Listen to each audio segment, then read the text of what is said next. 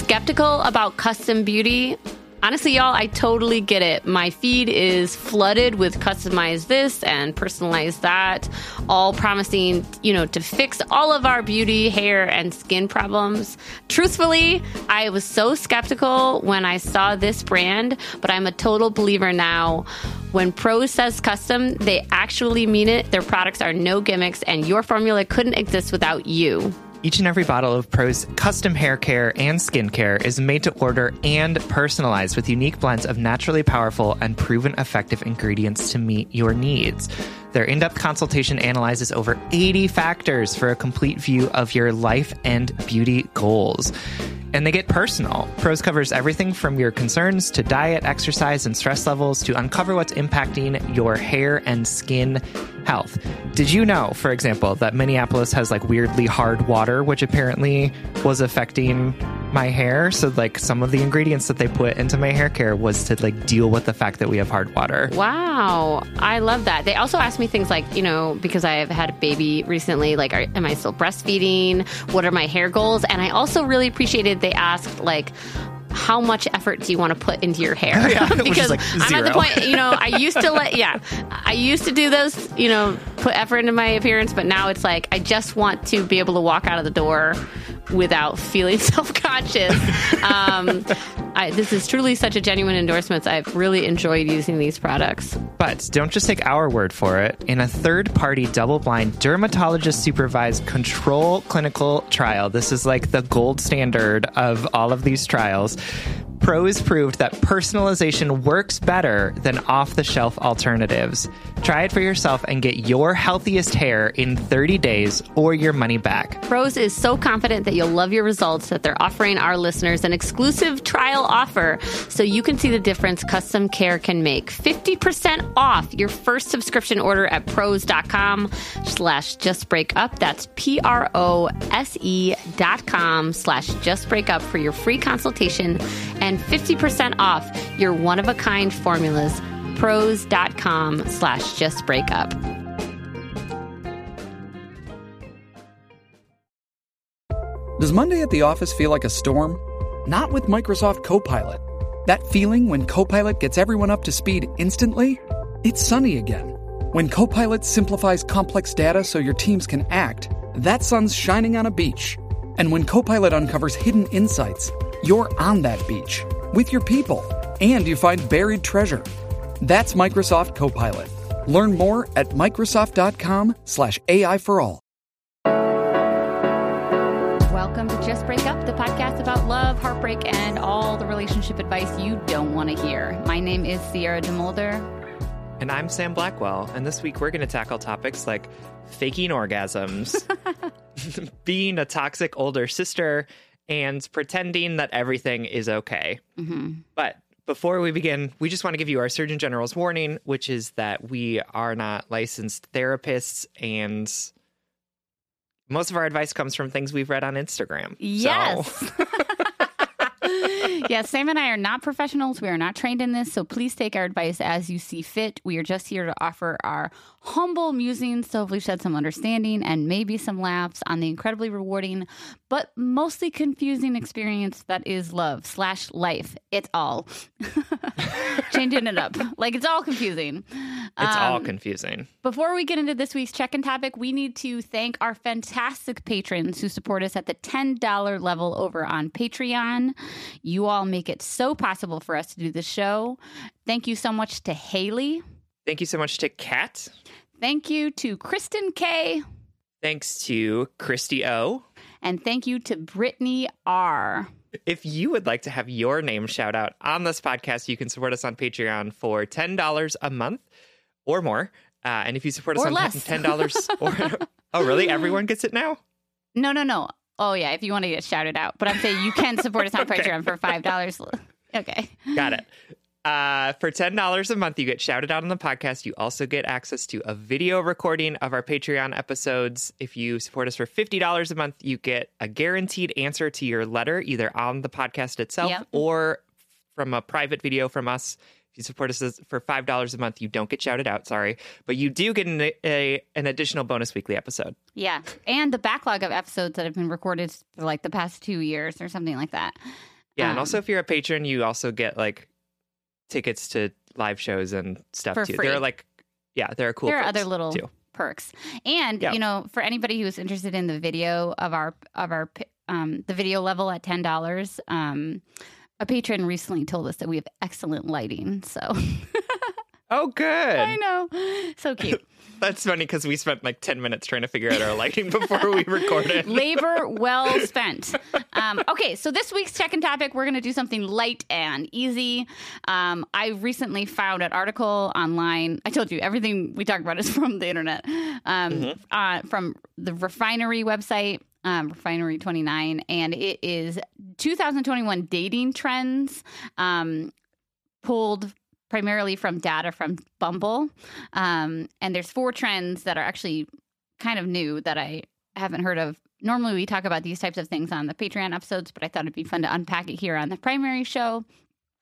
So the first dating trend of 2021, which you will love, was something they called hardballing, which essentially means dating like the CEO and not messing around with partners that aren't serving you. And the quote from the Bumble release is, quote, "Over the past year, almost 70% feel the pandemic has given them an abundance of time to focus on themselves. And 43% of them shared that they have more confidence to say what is and isn't right for them in their dating life." This also, end of quote, but I feel like this data also aligns with the rise of Just Break Up listeners. Yeah, that's right. I'm going to claim that 43%. Yeah. Hardballers. That's what hardballing. Yeah. Okay.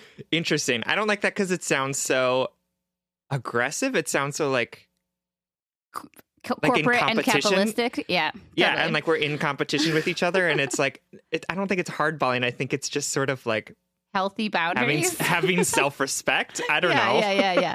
Or that you have somehow that you have to be like on the top of the food chain to be of the corporate food chain to be like self-respecting and having boundaries, you know? Right. No, absolutely. Like you don't have to be a CEO to like have good boundaries and like deserve love. So I'm gonna push back a little bit on that one, Bumble. You're gonna love this one though. The next trend that they see is astro love, in which people are looking for compatibility based off of their zodiac sign. Like this is not a new trend. Yes, no. But like Bumble noted that people who shared their sign had almost a 60% increase in their average number of matches. That's crazy. That is so weird. Okay, everyone, put your damn sign on your Bumble. Yeah. And they also added, not to further their ego, but Leos got the most matches of any star sign in 2020, according to Bumble. I think everyone loves Leos. Everyone hates Geminis, but everyone loves Leos. Yeah, I guess. Okay, so the next trend is, time out. Would you astro love date? Like, would you care about astrological signs? No, I know a lot about astrology, but honestly, I think it's all made up. No offense, people. Moving on. So the next trend, which I actually really like, maybe I wouldn't be able to participate in it, but I appreciate, is slow dating. It's like throwing your relationship in a crock pot, they say. The slow dating is taking a little bit more time to get to know each other before meeting up in person, and generally being more selective, which is, I think, probably a product of COVID times, you know, and also like a smart time for COVID times. You know, I think we've read a lot of letters that like people virtually date. Yeah. And then decide to meet up or something like that. Yeah, I think that makes sense. Like I can see both sides of the coin on that one, because like I also feel like sometimes when I was on dating sites, we would like peak over chat and then we would meet up. Oh my God, for real. After chatting for like 2 months or whatever. And it'd be like, oh, we should have just met earlier and recognized that like we're not actually in person compatible. But I am always a fan of the slow burn of relationships, of like taking the time to get to know people and actually sort of like spending time talking about boundaries and preferences and all of those good things early on. rather than like diving headfirst. So I'm on board with the slow cooker. I am too, but I'm more of like a Sear, a Sear dater, you know, like flip both sides and then it's done, you know? Yeah. Like well, you love going to the grocery store with people. I literally so was thinking of that example in my head, Sam Blackwell. I was literally like, I can think of 100 times where I started dating someone and I was like, I got to go to the grocery store. Do you want to come?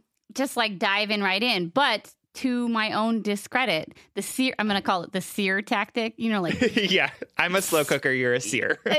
You're like, but the searing hot pan, tactic, steaming oil. Yeah. And you burn out quickly. That's what I'm trying to say. It's the searing tactic doesn't necessarily turn into long-term sustainable meals. Instead, it's like, you know, raises your cholesterol and it's like the appetizer that you eat in like 5 seconds. Or does the sear tactic help keep the juices in the relationship? Oh, yeah. So juicy. Okay, 2 more trends. The next one will be really fast because it's like, oh, yeah, duh. Increase, yes, absolutely more virtual dating. A survey from Bumble said that 46% of all daters on their app preferred virtual dates first over meeting up in person, probably a result of COVID. But I also think it's probably indicative, too, of younger generations and the technology that comes with Gen Z folks and millennials, you know, how we're much more comfortable on our phone than we are in person, I think. At least in the beginning. Yeah, for sure. And then the last one, which I think is really charming, and I'm going to wait, I'm waiting to see this trend show up in our letters, is something the article calls the rise of, quote, new dawn daters. And this Bumble says that 1 in 4 of their U.S. users will be classified as a new dawn dater or folks who broke up with their long-term partners during the pandemic. And so I know. Well, gosh, I mean, how many pandemic breakup letters did we get? People really being challenged by the pandemic, by the circumstances, by their relationship being thrown to the wolves of isolation and quarantine. But all these new daters now who left their long-term partners or like whose relationship couldn't sustain through the, or not that they couldn't sustain, but who timely ended during the pandemic. They're new to dating apps and they're understandably anxious about dating right now because of the pandemic, but also feeling that sense of newness and unsurety and lack of confidence that comes with leaving a long-term relationship and having to get into the dating world again. Yeah. No, that's legit. I have a friend who is older than me who is queer identified and has been like on the apps since she broke up with her partner a few years ago. Right. And is like, this is not designed for me. Like, this is not a place where I find like health. Like, this is not a place where I found sustainability. And so she actually just sent this like recorded PowerPoint to all of her queer friends and was like, hey, I'm being vulnerable here. I'm ready to meet a new person. I can't do the apps anymore. Were the slides like different things about them? Oh my God. Yeah. That is adorable. No. And so it was like, here's what I'm looking for. Here are my preferences. Here's some stuff about me. Like, this is both for you as my friend to know like who to send this to. And also like, please forward this PowerPoint to people that you think are going to be good matches for me. That is painfully adorable. It was amazing. So all was you just new like, dawn I love this so daters much. Out there, yeah, you can make a PowerPoint. Try it. I mean, I love a PowerPoint. Don't get me wrong. In any like workshop I ever taught. For sure. I will let you know how this goes because I'm super excited about it. Keep me abreast of the situation. All right. So those are the 5 upcoming dating trends of 2020, according to Bumble's data, as distributed to us through the Refinery 29 website. Great. Love it. You ready to get into our letters? Let's do it. All right. The first letter is from Faking It, who is writing to us from Shamesville. Yes, my birthplace. Yeah. Hi, I love your guys' podcast, and I'm binging them not only for the fantastic entertainment, but also the great advice. Thanks for all you do. My letter is a little complicated, so I'll try to dive right in. Trigger warning for rape. I am bisexual, she, her, and have been with my boyfriend, he, him, for 6 months now. I'm very happy with him. He makes me feel safe, compliments my values and life well, and accepts me completely with all my goofy and out there charm. Our relationship is very important to me. Unfortunately, my first ever experience with sex, not with my boyfriend, was horrific to say the least. I will not go into detail, but when I was 18, I was raped. And on top of that, the act was filmed by one of my abusers. For years, this strongly impacted my sex life. And as my therapist has helped me come to understand, I reenacted my trauma with other parties in consent questionable encounters. Sex was not physically enjoyable for me. It felt more like something that was not only expected, but owed, and I treated it as a performance. I just have to pause and say that it's like so eloquently stated, incredibly relatable to those of us who share life experiences or feelings. I just have to take a pause for how, I'm learning about myself through the way the letter writer wrote that right there. I just have to say that. Yeah. 100%. Yeah. Okay, continuing. Sometimes I even got the feeling that the more I pretended to enjoy it, the quicker I could get it over with, get away from the partner, and find some reason to never see them again. Fast forward to nearly 5 years later, and luckily a lot of head and heart work has allowed me to have several positive experiences with respectful partners.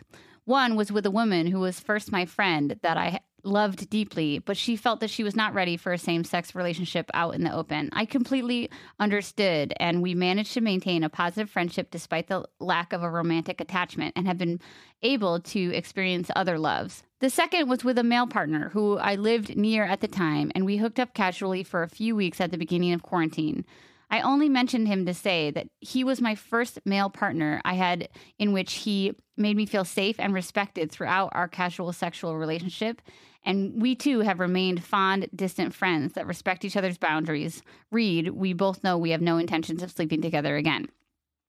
Because of these two relationships, I felt as though I could have a positive sex relationship with a future partner, but since neither of them were very serious in terms of commitment or even length of time hooking up, I didn't realize that I still had some unresolved conflict with my relationship with sex and a committed love together.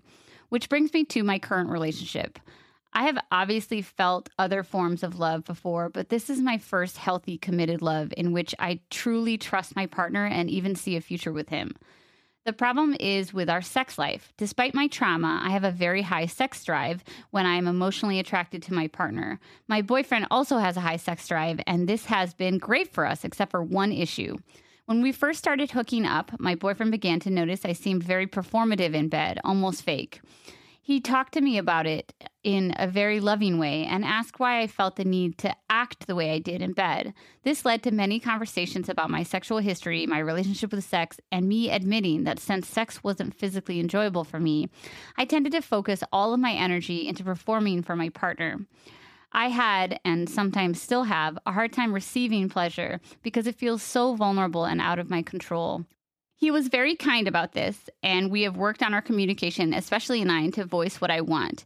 It has led to some of the best sex of my life.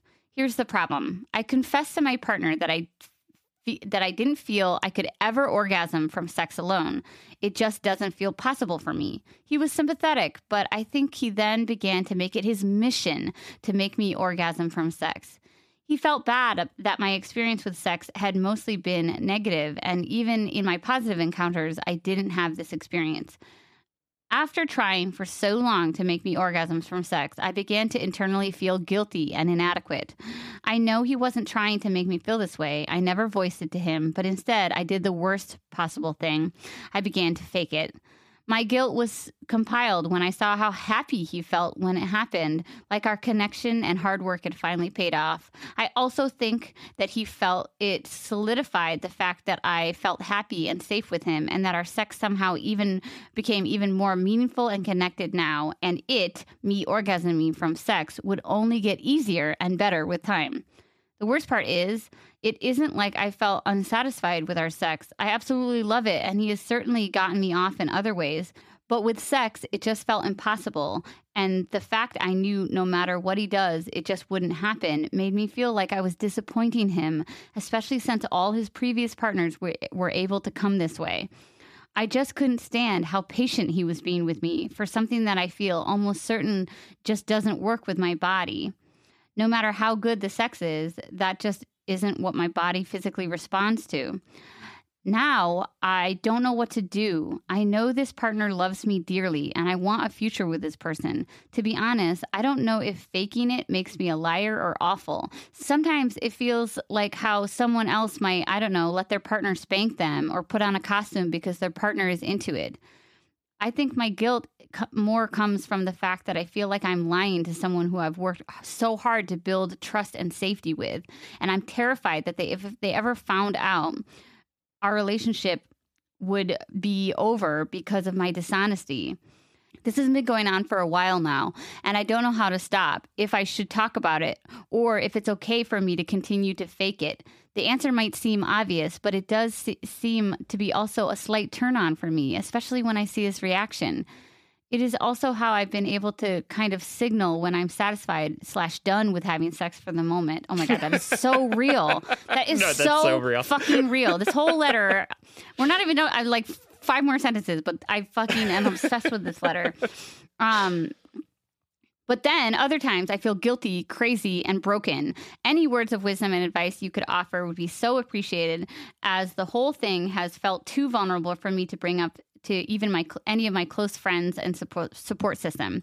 Thank you so much for all that you do, and I appreciate your time if you do get the chance to read this letter. Sincerely, Faking It. Okay, we've read the letter, we've chosen it, we've aired it, and we're obsessed with it. Not in the typical obsession, but just like you have beautifully articulated so many mirrored dynamics in my own life that I feel it's one of these wonderful experiences that I have had on this podcast more than once, when I truly learn from our listeners' experiences. Honestly, I said it has happened more than once, but it always happens. I always feel like bettered and educated and empowered by our listeners. But particularly in this letter, the way you articulated it, Faking It, I relate so hard. And I'm just grateful that you took the time and the vulnerability to share this with us. Absolutely. I guess the first thing that I just want to say, like, out the bat, as we say on the show. As we say. Is just to say that you're not a bad person for faking your orgasms. Oh my God. You are not a bad person.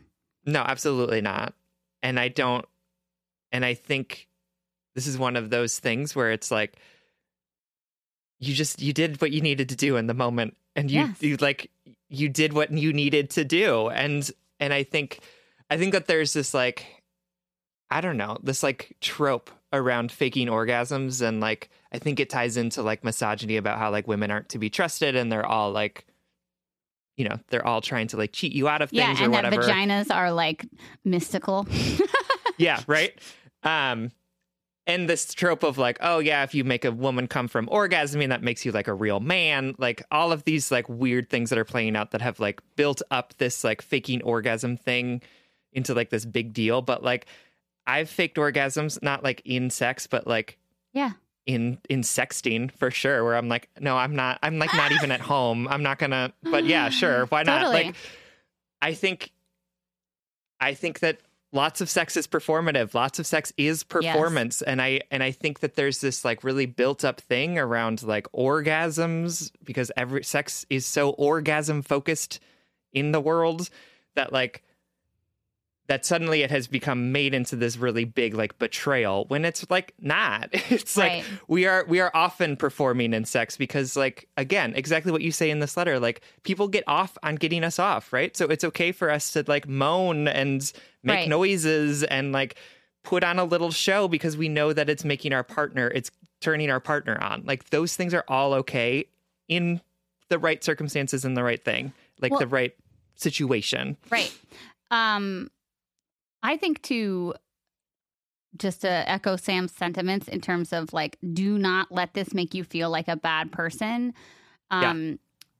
We think about lying, we have like two categories for lying, right? Like white lies that we understand like culturally, and then bad lies, like lies that make you a bad person. But just like everything else in the world, it's more complicated than that. Sex is so complicated and stressful and not talked about. We are not taught the realities of sex at all. Even in, I would say, I know that there are some up and coming sex ed programs that are really amazing, that are really inclusive and really dive into the nitty gritty outside of just like the limitations of biology. But we're just not taught the realities of sex, and especially when it comes with trauma, especially, we're not taught about the intersections of emotions and sex and relationships and sex and how we feel like we owe so much to our partners. This is all to say, faking it, that like, I don't want you to see the equation. I'm lying about something and have it equal I'm a bad person. It's so much more complicated and nuanced than that, particularly in this situation. So I'm begging you to give yourself as much compassion and space in this situation, because you are definitely not a bad person for being in this situation and for responding in the way, like, first of all, you're responding in a couple of different ways. You're responding out of survival tactics that you've learned through trauma and also through our social conditioning about sex, right? I was taught that my job in sex was to receive pleasure so that I would be pleasurable to others. That is literally what I was taught, to be an object. But two, you're also responding to this scenario through the lens of love. Like you wrote it so eloquently that you are doing the best that you can in this moment to make your partner feel loved and you're doing the best that you can. Now we know, Sam and I can see on the outside of this situation, that you can make a better, more vulnerable, not even a better, you can make a more vulnerable decision for your life that you deserve. Like you deserve to be able to be honest with your partner. But you're acting out of survival and you're acting out of love. So don't think you're a bad person. It is too conflated to think that you're a bad person because you fake an orgasm, right? And I'm not saying everybody should go out and fake orgasms because they love people, but you have to think about how much pressure we put on ourselves to be perfect. Sometimes it really helps to stop and think, well, what are my motives? Are my motives evil? Are they cruel? Are they mean spirited? No, they're literally out of like fear, survival, love, a desire to be what you want, what your partner wants you to be. And all of those inherently are good, Now we just have to make those intentions align with the health and sustainability of your life. Yeah, no, that's good advice for not just orgasms. Well, I feel like half of our heartache is because we are so hard on ourselves, I read that all throughout this letter. Like we're just so mean to ourselves. And if we stop and think like, am I trying to be cruel here? Like, what am I? How are my intentions getting lost? For sure. And I think that there are also it gets even more complicated when sex is involved because like there are so many unspoken and assumed shared understandings of sex that we just like don't talk about it. And like we are definitely conditioned to not want to talk about it, that it becomes like a lot of really deeply ingrained beliefs about the way that people's bodies work and the way that people should and should not perform during sex just like come to the surface. And it's like really hard to like challenge them because it's so uncomfortable to talk about sex. And even when you do and stuff like you said, like, I don't think I can come from penetrative sex.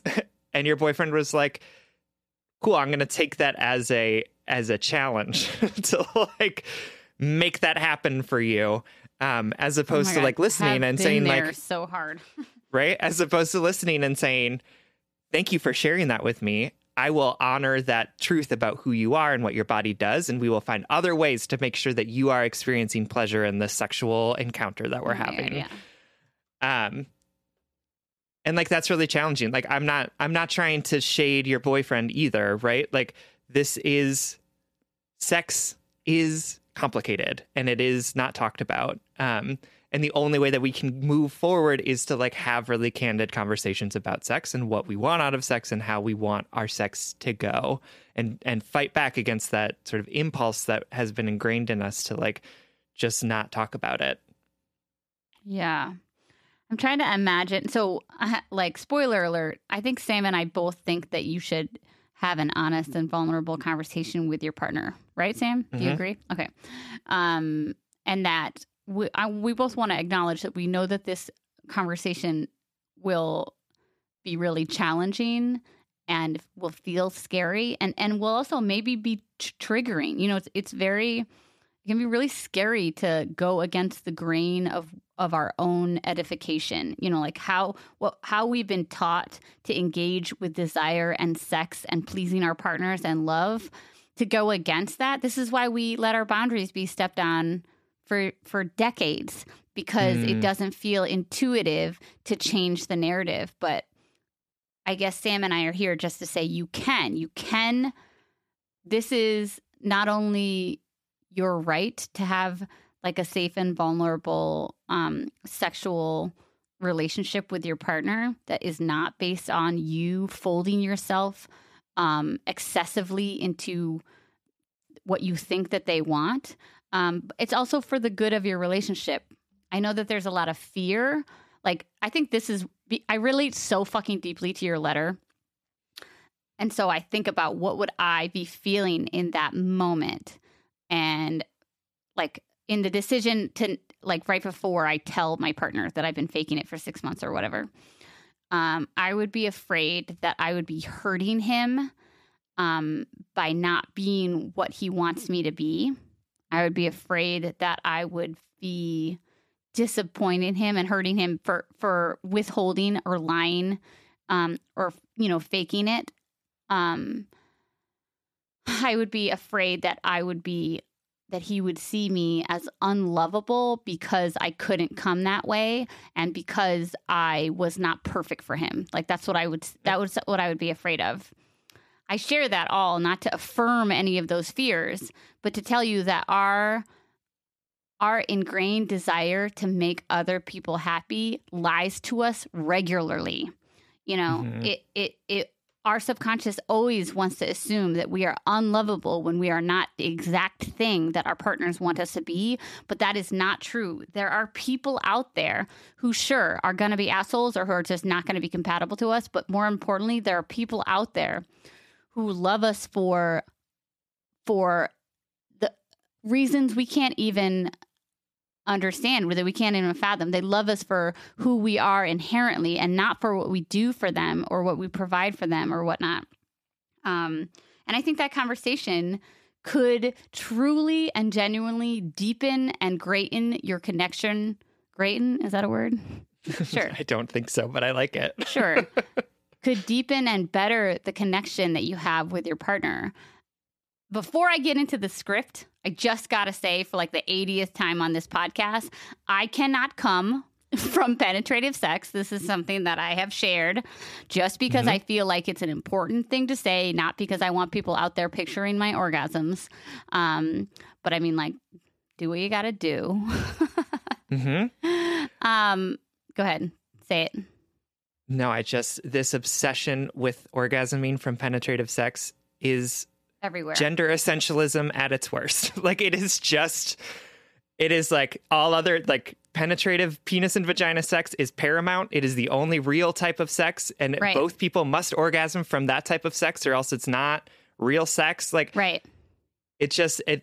this type of conversation frustrates me, not because like I'm not frustrated with your partner as an individual, right? Like I am frustrated with this system around sex that hurts us so much by focusing it so much on this particular type of sex that is rooted in anti-transness, that is rooted in homophobia, that is like rooted in misogyny, and it's just frustrating to me.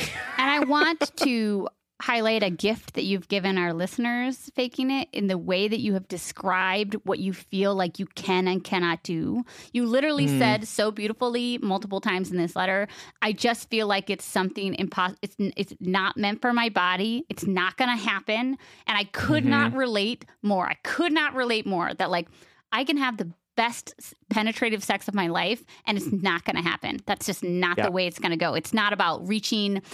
It's not about the performance. It's not about the partner. It's not about the endurance. It's not about the style. It's just not going to happen for me that way. And and I want the why I call it a gift is that if there's anybody out there who could benefit from hearing that, like hear that loud and clear, that's not, it doesn't mean that you or your partner, like whoever is you're thinking of in this scenario, it doesn't mean that you or your partner are broken.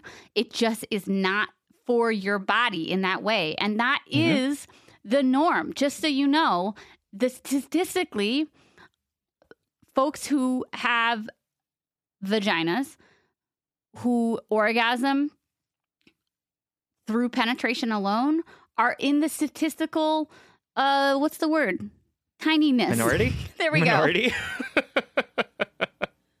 I guess I just want to like out that weird personal thing about myself because I know how much shame I carried around and how much guilt and performative pressure I felt, just like our letter writer, for years. And darling, faking it, my dear letter writer, I need you to know that whenever I got the courage, I don't even remember the path that I took.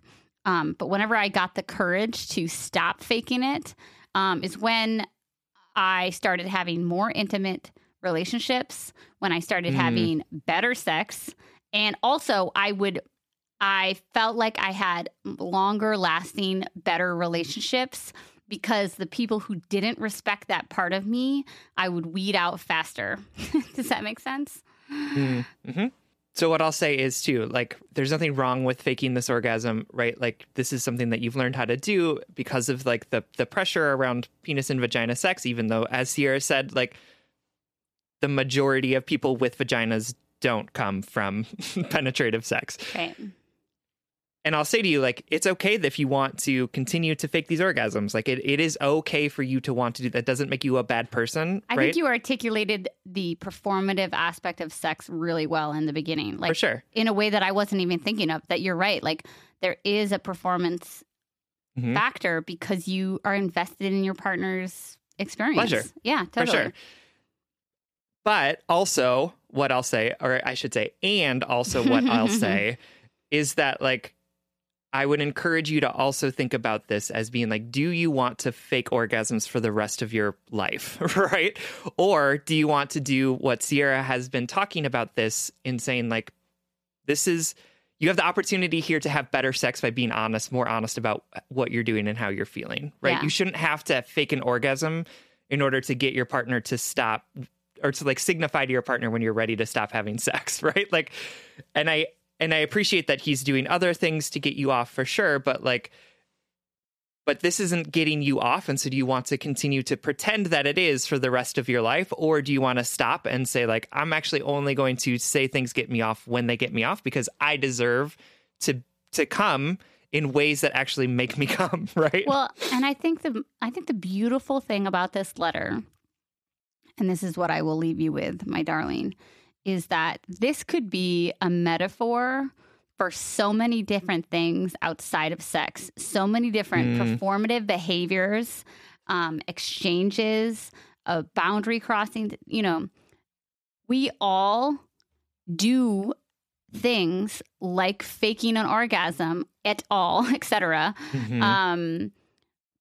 for the benefit and pleasure of other people, even when it doesn't serve our authenticity, our happiness, our pleasure, and our growth. We all do these things. And the magical, beautiful thing is one day we can decide that we don't want to do that dance anymore. We don't want to fake it anymore. And that can be your queerness, that can be your orgasms, that can be your life's greatest desire, that you want to be like like you want to work in the circus and you don't want to be a lawyer anymore.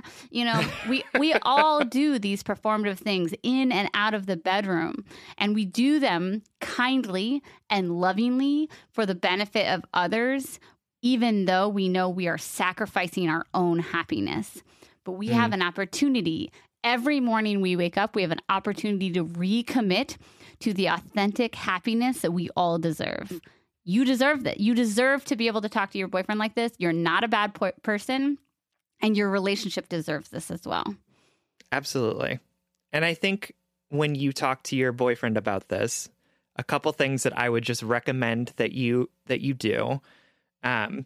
I would say tie this to the conversation that you've already had about why you feel the need to perform during sex, right? And sort of talk about it as an extension of that and say, like, this is something that I'm continuing to struggle with, and this is how it came out in our relationship. I would say apologize, right? And hold yourself accountability to the pain that this is probably going to cause him, because yes, you did nothing wrong. And also you lied to this person, and he's going to be hurt by that lie. And both of those truths can be true at the same time. And creating space for him to have an emotional response or reaction to this fact, I think, is going to be really important. And owning the fact that, like, he's going to feel bad about this is also important. And the third thing that I would say is that I would recommend that you make a commitment to not doing this again and hold yourself accountable to that commitment, right? Because what's going to happen in his brain is, like, now he doesn't know when we're faking and when we're doing the real thing. And so being explicit, like, I promise that I won't do this again, and actually holding yourself to that is, I think, the only way that you're going to build back up that trust to make sure that he isn't constantly in his head thinking, like, is she faking this orgasm? Yeah. And this is a lifelong thing, too. I want to say that is that, like, I have faked orgasms my whole life because of the discomfort that comes with disappointing your partner or the pressure you feel or whatever. For sure.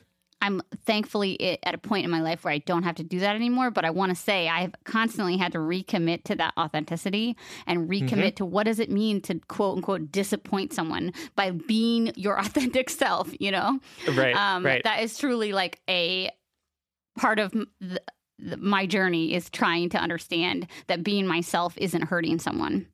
So absolutely, this will be a journey for you, too. So it may not be a one and done sort of thing.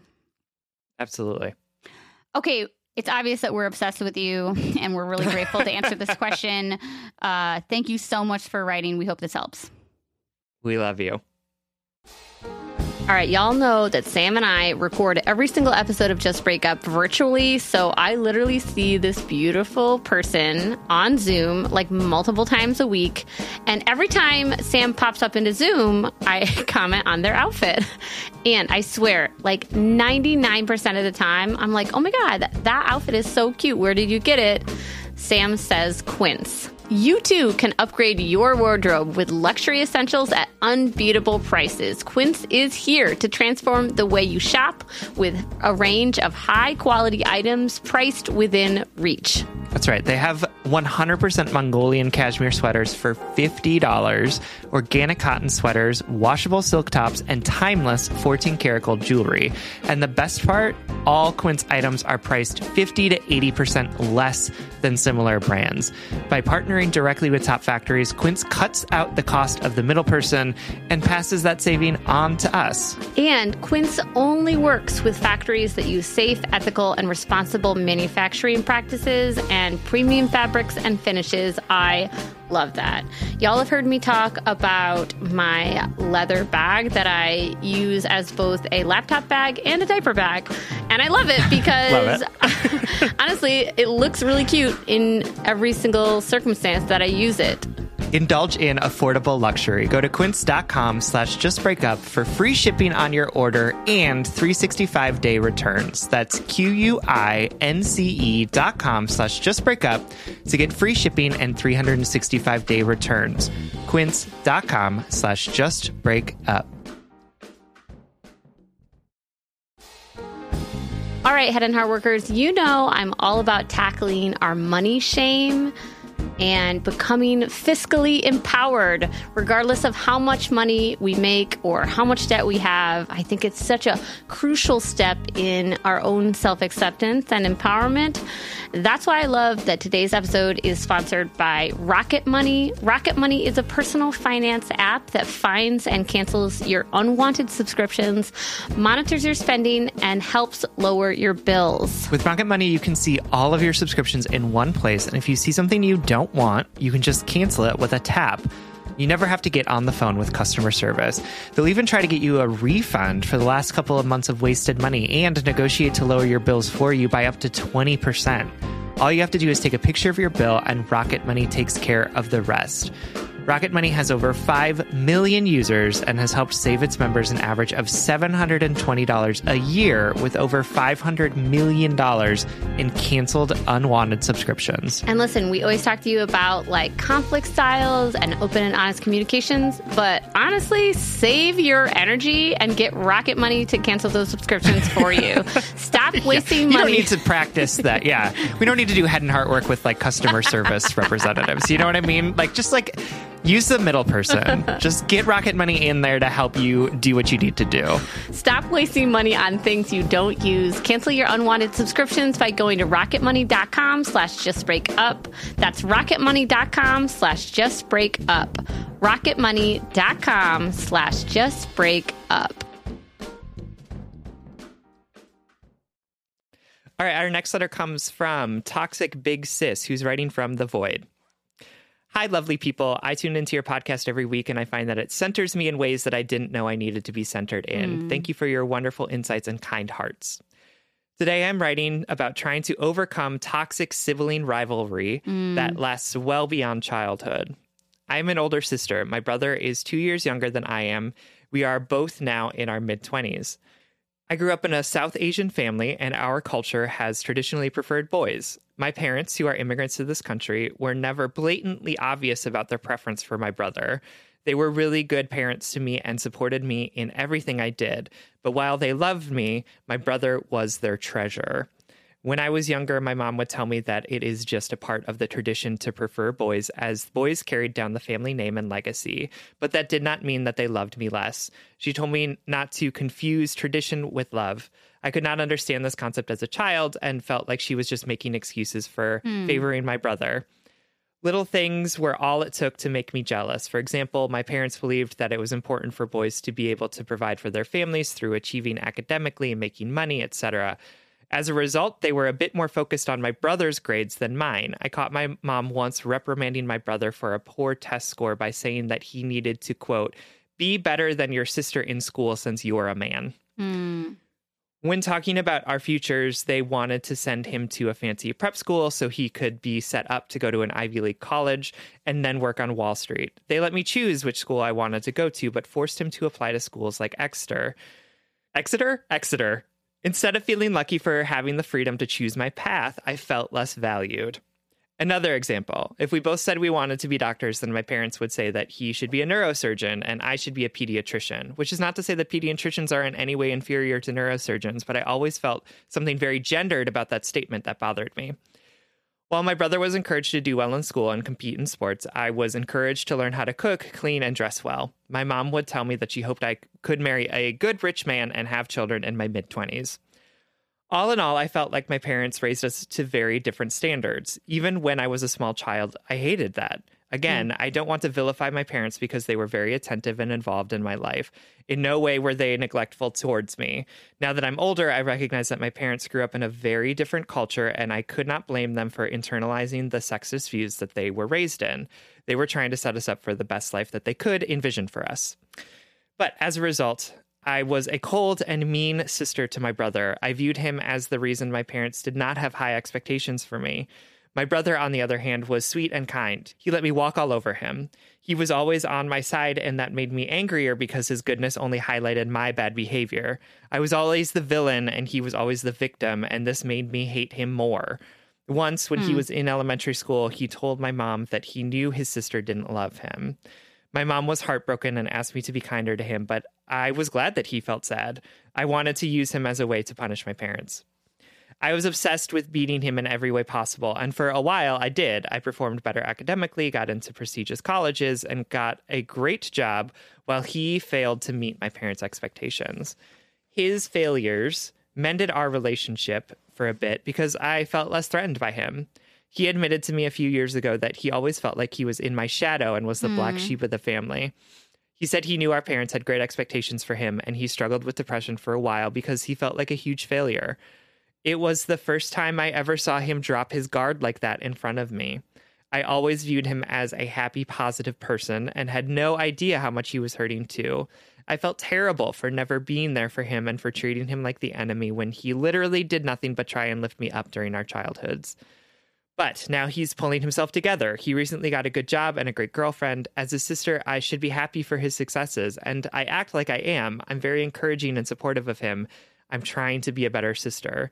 But in my heart, I feel pangs of panic. I'm afraid he might, quote, catch up to me.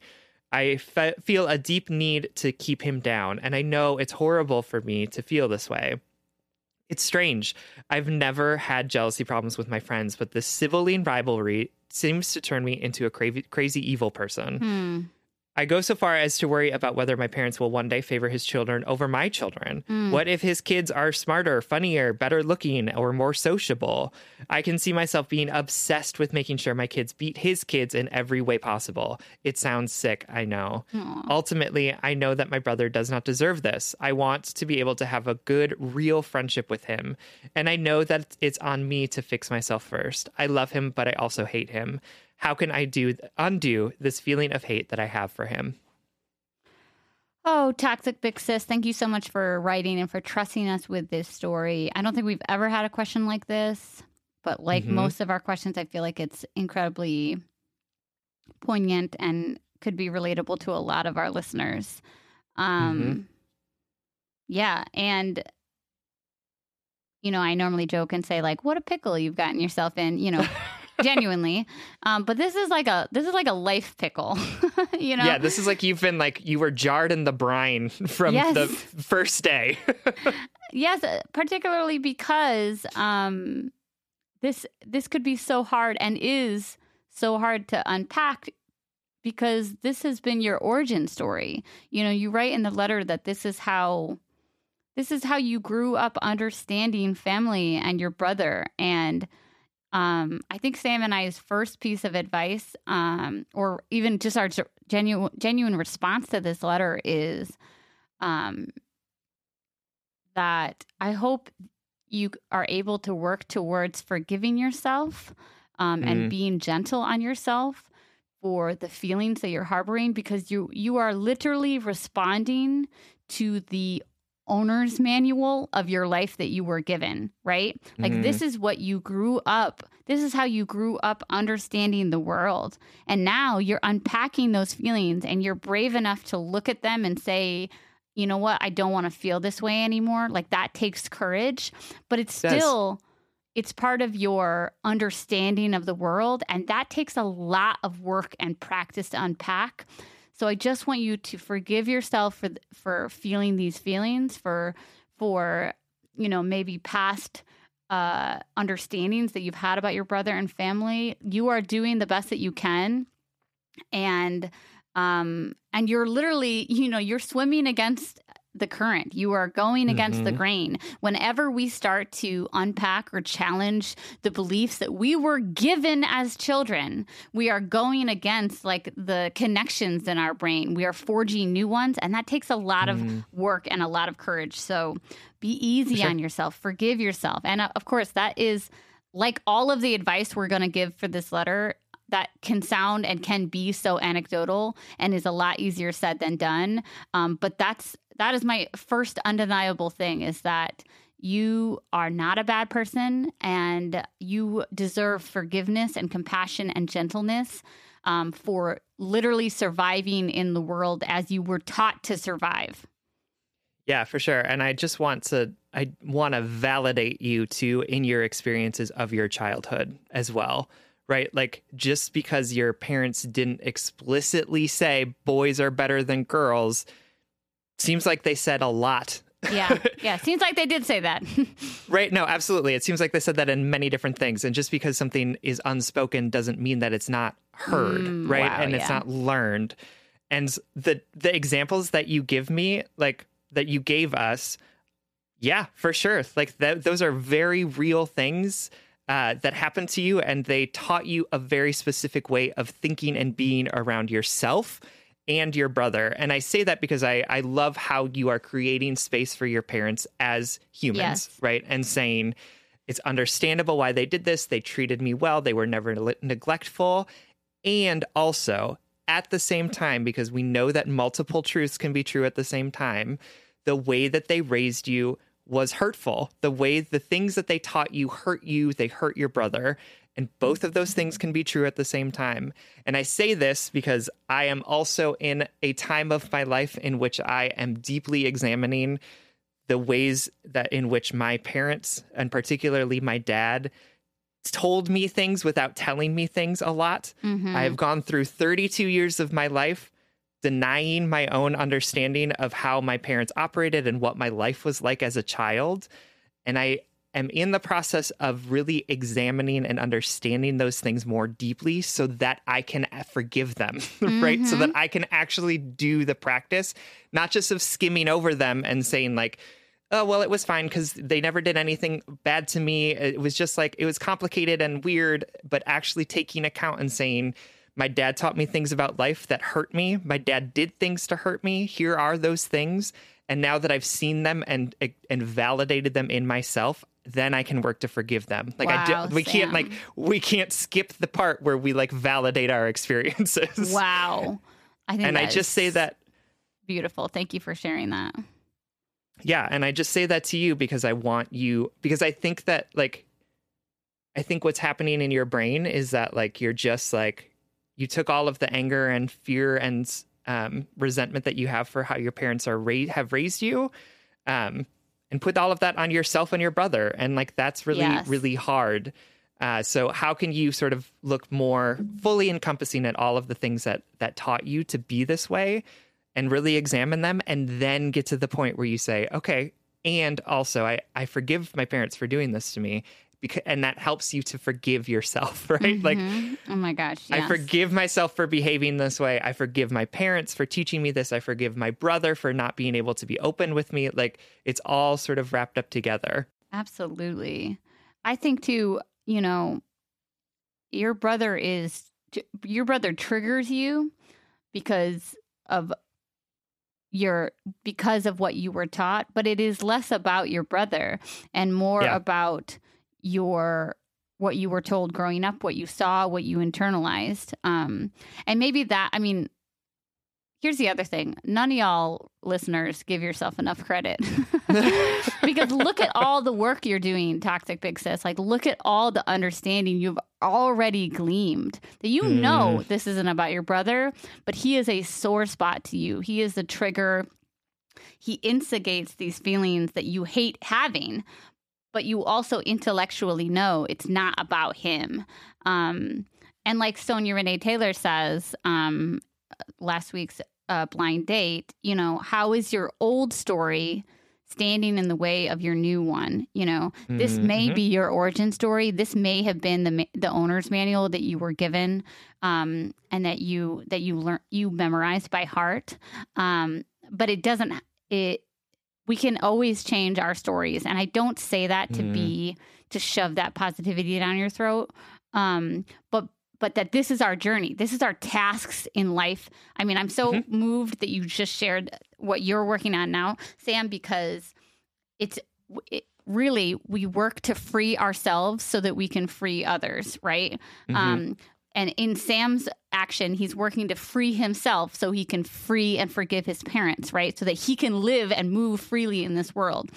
So, like I said earlier, the things that we're going to suggest you, even the things that we've already suggested, can be anecdotal and way easier said than done.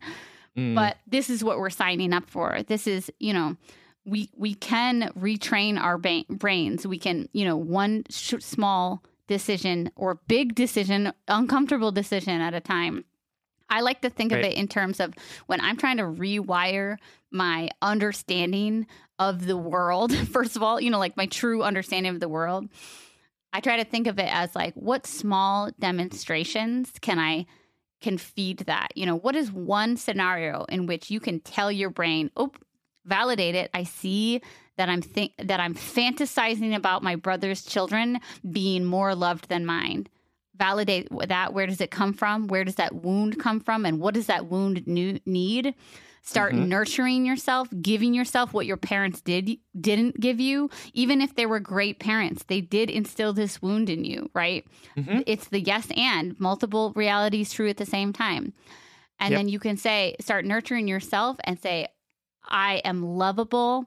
I am worthy. I am not constantly in comparison to my brother. My brother is not my competition.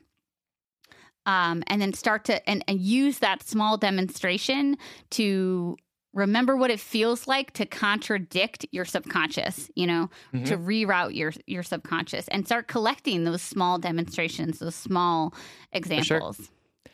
Yeah, even saying like, I am held in competition with my brother by my parents, but I know that competition isn't true. Right? Like, validating again, like, yes, this is your legitimate experience of what's happening. Yes. And you also know that like the fact that your parents compare you to doesn't mean that you are actually competing, yes. right? Like, yes. Wow. It does not mean that you are actually in competition with each other. And we talk about this a lot, but like the point of this head and heart work isn't to stop the intrusive thoughts from happening, right? It isn't to stop us from having these thoughts or feelings about someone. It's about noticing them and developing tools to find a different way to react to it. So like, we're never gonna, I'm never going to not say, Sam, you're so stupid to myself in my head, right? Like that is going to continue to happen. But now what I have are tools to stop, notice, and say, like, that's negative self-talk. I know that that's not true. I'm going to breathe. I'm going to relax my body. And I'm going to remind myself that I have abundance and that I am actually a very smart person. Right. Right. And so you're not a bad person for having these feelings and thoughts about your brother. And you're never going to not have these thoughts about your brother.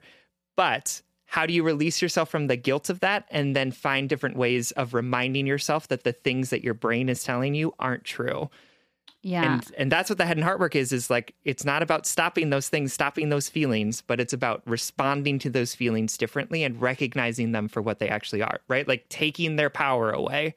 Yeah. Because if our standard is, I never want to think badly about my brother, that's an impossible standard that you are never going to hit. Yeah. But if the standard is, I want to challenge the negative thoughts that I have about my brother and find different ways of being positive towards him, great. We can absolutely do that.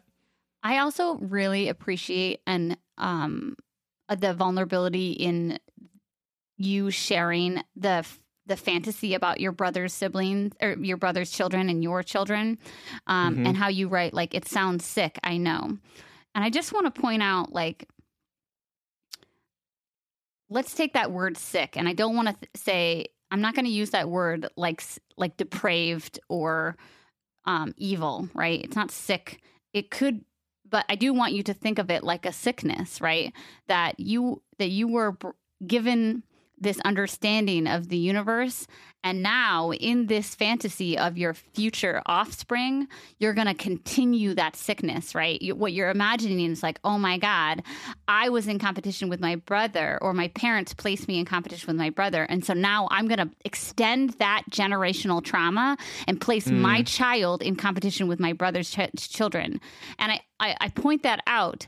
Not because I think you're sick or depraved, but because we carry generational sicknesses, right? We carry generational trauma and understandings of our place in the world. But I want to say explicitly, it is possible to break those generational patterns. I want you in these fantasies, like Sam said, or daydreams, I should say, like Sam says, I want you to acknowledge the wound, right? Say like, okay, so I'm feeling pressure that even my child would be less loved than my brother's child. But how can you, in that imagination, in that daydream, how can you free your child too, right? How can you say, I'm not going to make my child carry what I had to carry. I'm going to let my child live and be free and fuck up because they're inevitably going to be fucked up, right? You know, and I'm going to make sure that they know, to the best of my human ability, that they are not in competition with anyone else, that they are loved inherently for who they are, wholly and beautifully. I love that you shared that with us because it's so vulnerable, but I want to flip the switch, you know, or flip the script. Because you're saying it like, wow, I'm such a sick person. But instead, you can take this opportunity to say, like, this is where the sickness is going to stop. It's going to stop in me, you know? Yeah, I think that's real. And even just the fact of acknowledging it and working to challenge it is all we can do, right? Like, that's literally all we can do. I cannot guarantee that your parents are going to treat your siblings' children and your children the same, right? Like, I cannot guarantee that. And I don't think that that's an expectation that you can have. But you can challenge that when you see it. You can be explicit about what's happening and say, this isn't acceptable, and here's how I'm going to respond differently, right? Like, that's the only thing that we can do. And I would also encourage you to read the book that I love so much, Adult Children of Emotionally Immature Parents, because it does. What I love about that book is that it is all about not trying to change your parents' behavior, but instead changing your expectations of what your parents are going to bring to your relationship. And I think being really honest about the fact that, like, there is literally nothing you can do as a person to prevent your parents from treating your siblings' children different than your children. It's impossible. You cannot change them. You are not them. And so with that knowledge, with that understanding of that's what's going to happen, how are you going to move and operate in the world that makes sure that your children are loved, that your children are valued, that your children know who they are and what they bring to the world? Because you cannot control how your parents are going to react to it. And that's an unfortunate truth, and it's a sad one. But it's once we recognize that and the ways in which our parents are just our parents, and they're not going to be any different than who our parents are, and we can't get them to respond to us differently, or we can't get them to show up differently, that it's up to us to figure out how to navigate that space. And so I would encourage you to read that book and to just remind yourself that, like, you cannot control everything around you and how your family responds to anything. All you can control is how you love your children, how you respond to your brother, right? How you treat your parents. Like, those are the only things that you can actually control. Yeah. And it's funny because I feel like this letter is, on the surface, appears to be like, how can I stop treating look at all that I'm carrying. It's all my fault. I'm a terrible sister. I'm a toxic big sister, and I'm terrible to my brother. How can I stop this? But at the root of this is the understanding that when we come of age or come to a certain time in our life, we have to start recognizing what our parents didn't give us and then give it to ourselves. This letter to me, Toxic Big Sis, is all about practicing that radical self-acceptance, radical self-love, and really starting to nurture yourself wholly and without the pressure and the competition and the feelings of inadequacy that were instilled in you as a child. What does that self-love look like? And that's going to be a journey for the rest of your life because, like I said before, easier said than done. But to me, this is all about self-nurturing. What do you need to give yourself? Absolutely. All right, Toxic Big Sis, thank you so much for listening. Stop calling yourself toxic. You're just doing the best that you can. And that best is beautiful. We love you. We love you. Thank you so much for writing. Hey, it's Kaylee Cuoco for Priceline. Ready to go to your happy place for a happy price? Well, why didn't you say so? Just download the Priceline app right now and save up to 60% on hotels. So whether it's Cousin Kevin's Kazoo Concert in Kansas City, go Kevin, or Becky's Bachelorette Bash in Bermuda, you never have to miss a trip ever again. So download the Priceline app today. Your savings are waiting. Go to your happy place for a happy price. Go to your happy price, Priceline. Survivor 46 is here, and so is On Fire, the only official Survivor podcast, and we have a twist this season. The winner of Survivor 45, Dee Valladares, will be joining us every week. We're going behind the scenes of the biggest moments, the how and the why things happen, and the strategy and analysis you can only get from someone like me, a Survivor winner. Listen to On Fire, the official Survivor podcast, wherever you get your podcast.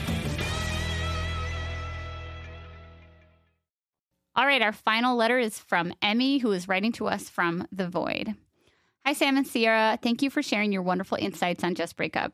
I have listened to and enjoyed enough of your podcast to know that I am an unusual writer.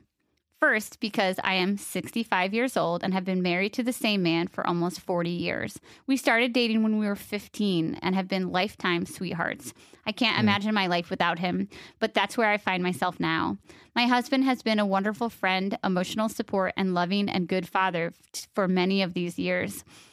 The problem is he has cheated on me in various ways over the years. I'm sure I don't even know all of the times and situations, but the worst was about 12 years ago when he had an infrequent affair with a woman who lived in another country. We went to counseling and worked hard to resume our life together. I wanted to forgive him because I loved him, but I never really trusted him again. We are good together, loving and fun. That was somewhat impacted when I discovered he had a stash of women's sexy clothing in the house and had dressed as a woman to visit gay and transgender bars while he was traveling for work. I asked him about this, quote, alternative life as gently as I could. I just wanted him to explain what was going on.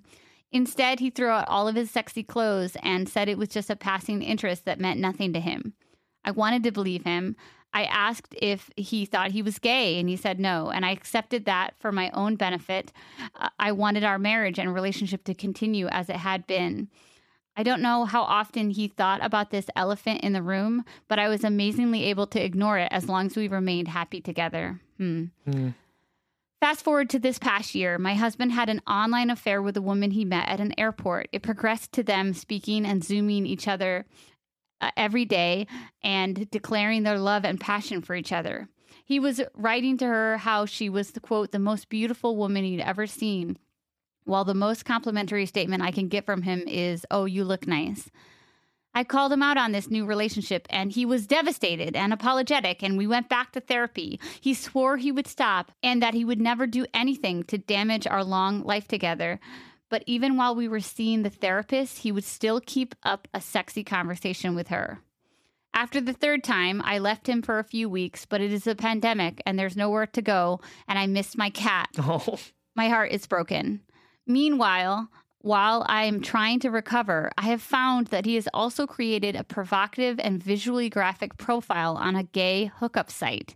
He has obviously done this before, since he seems very specific and knowledgeable. In trying to figure out what was going on, I created a fake profile of myself as a gay man looking to hook up. It has been quite eye-opening. I have been having online sex conversations with my husband for 6 months. I hate myself. Go ahead. No, I just love that the way that you describe that is, it's been very eye-opening. I hate myself for the simplicity. I hate him for bringing me to this place. I hate myself for still being here with him because after almost 40 years of living and loving my best friend and husband, I don't know how to talk to him and I don't know how to leave. I'm terrified of being alone. I'm a shy person who does not make friends easily. Plus, I'm worried about him. I don't want to out him, and I don't even know how to begin a conversation with him without making him become furious. He's a lovely man, except he obviously believes it's okay to cheat and lie to me as long as I don't find out. All his sneaking around has made me a bit of an amateur detective, going through his phone. I hate it, but I can't take any more surprises. I could easily stay where I am. As long as I pretend everything's okay, then it can be okay. But I'm starting to think that I'd rather just be alone than stay with someone who is so undervalues me. I'm terrified. I don't know what will happen to me. Do you have any advice about how I can move forward from this awful place? I'm really losing it, yet I can't show how torn I am inside to anyone. My heart is unmendable. Oh, Emmy, thank you so much for writing and sharing this great, great heartache that you have. Absolutely. I'm so sorry that you're living in this sort of world in which everyone knows what's going on and no one is talking about what's happening. Like, I think that there's something that is just so harmful about those types of situations, because it is doing what you said, right? Like, you're losing it. You can't show how torn up you are inside because there's like this agreement that we're just not going to talk about what's going on. And that is such a uniquely challenging place to be. It is like a unique type of hurt to not only be hurt by the actions of the person that you love so much, but also to have this like shared agreement that you're just not going to talk about what's going on. Right.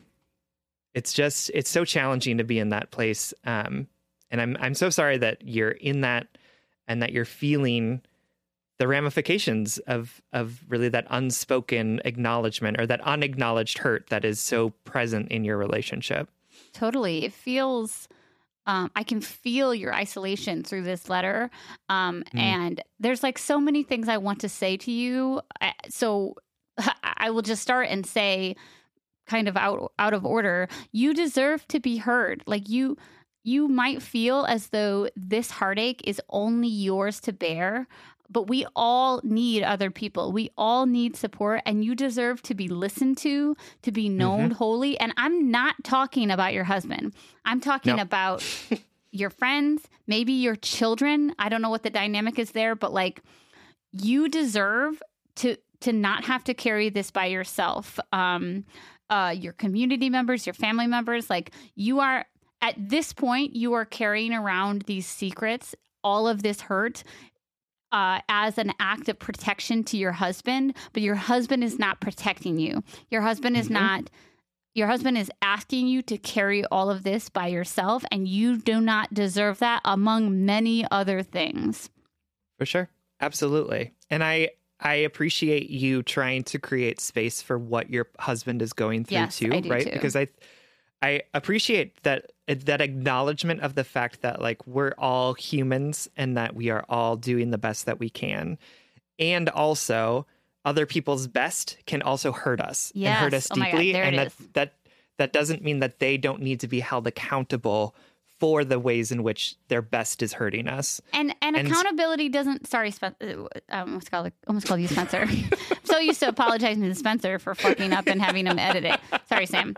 I just want to say, like, accountability doesn't have to look like outing him or making him like screaming. Like, accountability isn't always aggressive or like emotionally violent. Accountability can just be, I don't deserve this. I am going somewhere else. So you have to deal with this and I don't, like, right.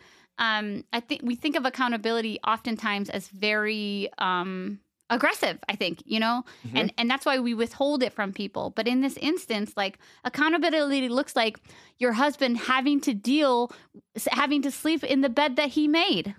Period. Absolutely. Yeah. And I think we conflate a lot of times accountability and punishment. Yes. Right. And I don't think that your husband needs to be punished for what he does, but I do think he needs to be held accountable for what he's doing. And he has gotten off scot-free for the last 40 years. And I don't say that to make you feel bad about the fact that you haven't held him accountable to these things, because it sounds like you've tried, right? It sounds like you've gone to therapy. It sounds like you've honestly even tried to have honest and open conversation with him about what he's going through from a place of love and curiosity. And I think that he doesn't need to be punished for this, right? Like, if he wrote in, I would practice empathy with him and for sure have a conversation about what it means to like be of a certain age and right, like, and B seems like bisexual, and like, what is that like and how is that impacting him? But also want to understand that, like, even though I can practice empathy for your husband doesn't mean that I can't also say, and you're deeply hurting your wife, and your wife deserves better than that.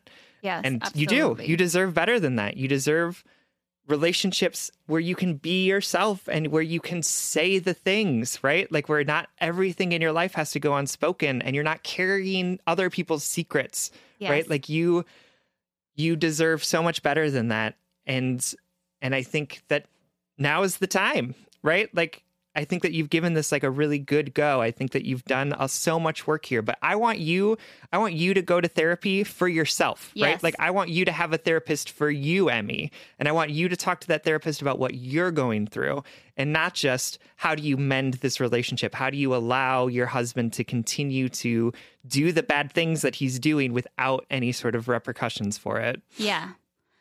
I want to talk a little bit about your age, and I want to like call Sam and I in and our listeners in to a little bit of accountability around the ageist ideas that we have about relationships and head and heart work and starting over. There is Sam and I kind of always like lovingly butt heads about the demographics of our listeners because I think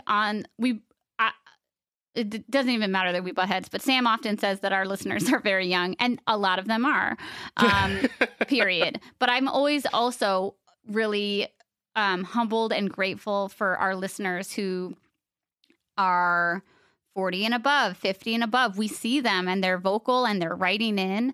And also a lot of our letters don't specify age. And I think it's an ageist assumption of all of us. We all do it. Like I'm in this circle too.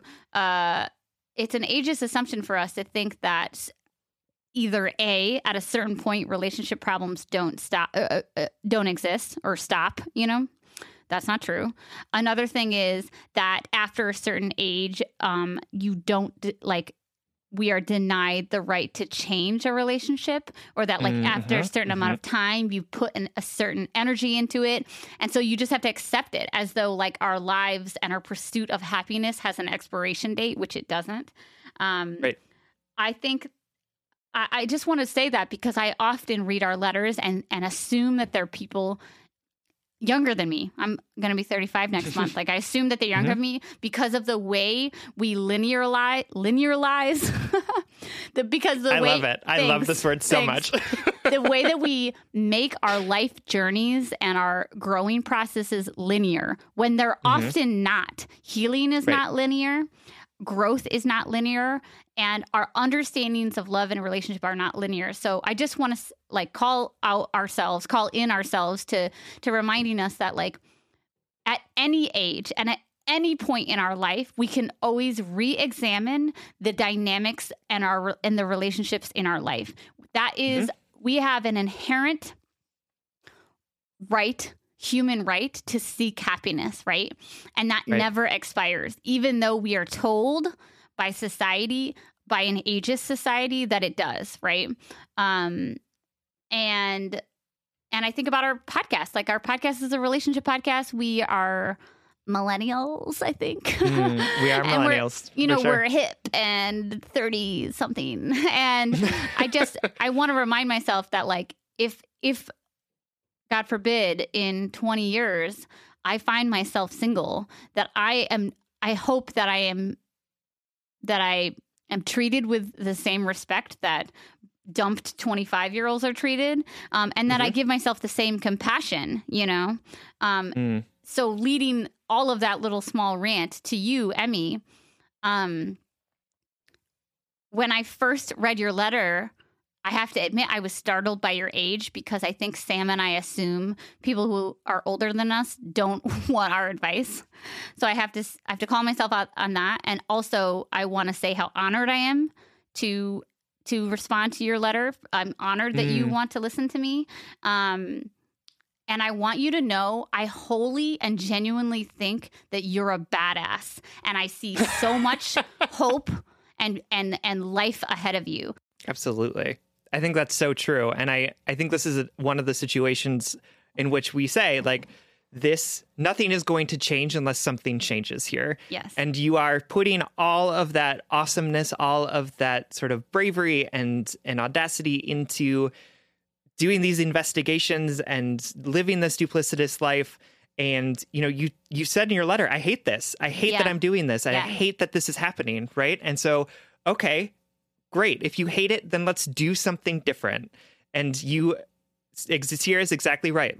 Like you have so much reserve to call on to be able to bust out, to be like the badass that you are, right? And if you don't do something different, then this is just going to stay the same. This is your life. And it sounds like you have so much life ahead of you. Yes. And I would hate for you to spend the time focusing again on these detectives investigations, on living this fake profile. Like, you don't I need want to know. see you. You have all the information you need. Absolutely. I want to see you investing all of that intense energy and all of that brilliance into yourself and into the next chapter of your life and into this amazing next thing that you're going to do, which is beginning to figure out what it means to be an independent person, to be someone on their own. And you can take the fucking cat with you. Like, he doesn't need to have the cat. That's your cat. You take it. Yeah, totally.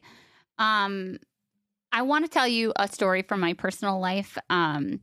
My mother, when I was younger, was cripplingly shy, is still, struggles with social anxiety. She's very shy. But was incredibly shy when I was in elementary school, high school, that time. And she described that time and that sensation in her body as painful to interact with people or be in a scenario in which she didn't feel safe.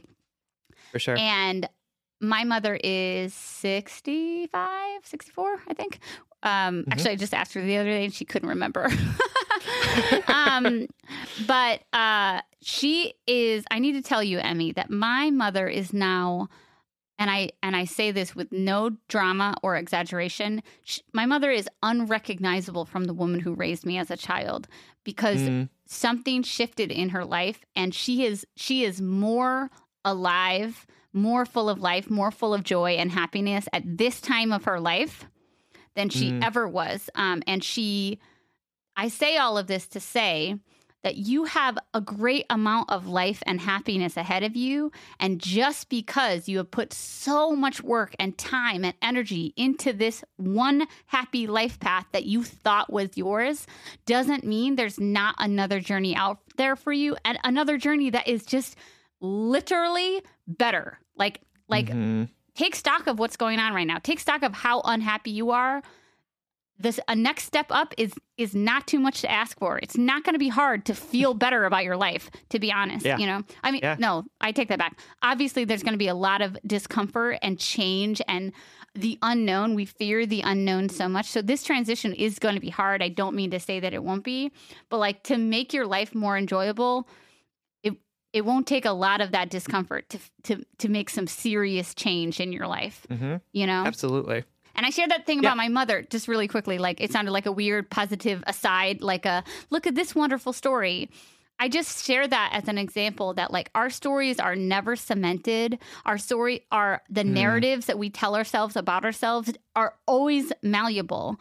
My mother is so full of life right now because she found a life that fit her authentically and pursued the things that made her feel good, right? She abandoned the things that no longer served her, like shyness, fear, right? And it's not that she, like we were saying in the last letter, it's not that she doesn't struggle with them now, but she is better equipped to seek that authentic happiness. And I'm not trying to shove that positivity down your throat, but instead to hopefully awaken this thing that has been sleeping in you, this deep understanding that you have an inherent human right to seek happiness that you have been denying yourself for decades. Absolutely.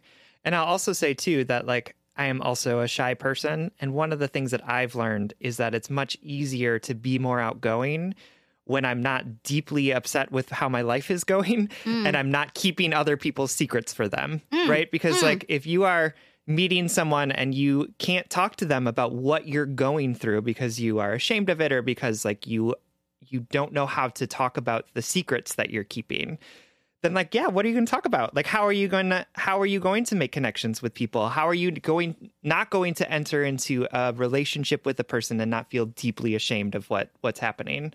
And so I think owning some of the truths that you've been through, really understanding that you don't need to be the secret keeper anymore, that you don't have to pretend like everything is okay when it's not, will actually help you make more deep and meaningful relationships, right? I'm still not an outgoing person, but I will say that really leaning more into my understanding of my experience, being more honest about the fact that like there's shit I'm going through, like, and talking about it and being willing to talk about it, right? Being willing to take up more space has helped me form a lot of really great relationships with people, and has helped me even in like social settings, right? Like even at parties, or like even at work, or wherever it is. And I think you've just been holding on to everything for so long. You've been asked to sit and to not talk about the things that are obviously happening around you, but you're not allowed to talk about them. And I just think that getting out of that situation and recognizing that you have the right to talk about what you're going through with other people might help you sort of meet other people where they're at, and form really much more authentic relationship with people. Yeah, totally. And I want to say too, just like Sam said earlier, if your husband wrote in, we would meet him with compassion, and we would try our best to, usher him towards his authentic happiness as well, because it is obvious that you both are clinging to the known, clinging to the existing relationship, even though it's not serving either of you anymore. And so I want to remind you that although I have great compassion and like fellow human love for your husband, as well as you do too, obviously, his growth, his journey is not your responsibility. And making a marriage work that is obviously so broken and not serving either of you is hurting both of you, right? It's hurting both of you. And I want to say, you're holding on to the known. You're holding on to the relationship that has existed for 40 plus years. But that relationship has changed whether you wanted it to or not. It's not the same relationship that it was 30 years ago. He's not the same man, right? Change is inevitable. Change has already happened. Change is inevitable, but growth, evolution is a choice. So now you have to choose to evolve past this. Absolutely. All right, Emmy, we know that you have so much weighing on your heart right now, and that we could never possibly tell you enough in the 20, 30 minutes that we respond to your letter. But please know that we think you're a badass, that you have so much strength inside of you, and that you deserve to live a happier life. You deserve to not be lied to. You deserve to have a partner in the future who doesn't do this to you. And your life you have so much life ahead of you. It's never too late to find that happiness. Absolutely. Thank you, Emmy, so much for writing. We love you. We love you so much. All right, this brings us to the blind date segment of our episode. Every show, we want to shout out something we love to set you up with. This week, we're sending you home with a book called The Complete Enneagram, 27 Paths to Greater Self-Knowledge by Beatrice Chestnut. And this book, so folks might know that I'm in a deep dive of the Enneagram right now. It's like I just started a new job where they're all about the Enneagram. So like a typical 5, what I did was that I read like 8 books about it. And this book came recommended to me by a coach, and it has been really impactful for me in terms of more deeply understanding sort of my way of being in the world. And I am sort of an Enneagram skeptic, but I also believe that like sometimes tools just help us understand things better and give shared language to things. And it has really helped me sort of understand more about some of the things that I tell myself and the reasons why I might tell them myself them. I tend to find like as a 5 that a lot of Enneagram stuff is like, oh, 5s are really smart and they put up boundaries. And it's like, okay, that resonates, but like doesn't. Yeah. And what I appreciate about Beatrice Chestnut's book is that it's so much more nuanced than that. And dives much more into like how it feels to live in a 5-ness and like how it feels to do it as opposed to like what behaviors I exhibit. And it's been really enlightening for me to be like, yeah, I do recognize that. And I assumed that everyone else just felt the same way, even if they don't. And so it's been great. It's the favorite one that I've read so far. And so if you're into the Enneagram, if you believe in it, or if you are like me and you're a little bit skeptical, but you love having shared language to operate under, I would recommend checking it out. Again, it's called The Complete Enneagram, 27 Paths to Greater Self-Knowledge by Beatrice Chestnut. Lovely. All right, everyone, thank you so much for listening. You can like us on Facebook and you can follow us on Twitter and Instagram at JustBreakUpPod. You can slide into our DMs, send us your favorite relationship memes, but most importantly, you can submit your questions about all matters of the heart at justbreakuppod.com, which is also where you can find our merchandise. Please remember to hit that subscribe button so that you can get a new episode every Monday exclusively on Spotify. And consider supporting us on Patreon. If you support us on Patreon for as little as $5 a month, you'll get an additional bonus weekly episode. That's patreon.com/justbreakuppod. This literally keeps the mics on and helps us reach more brokenhearted souls who need two random strangers giving them relationship advice. Original music, editing, producing, all magical things by our good friend Spencer Worth Davis. And remember, the discomfort of change is not a burden, it's a gift. We are meant to change. Like nature, we all have seasons. Every day, in every way, life is already changing and transforming and becoming even more exquisite. You are to lean in. And if all else fails, just break up.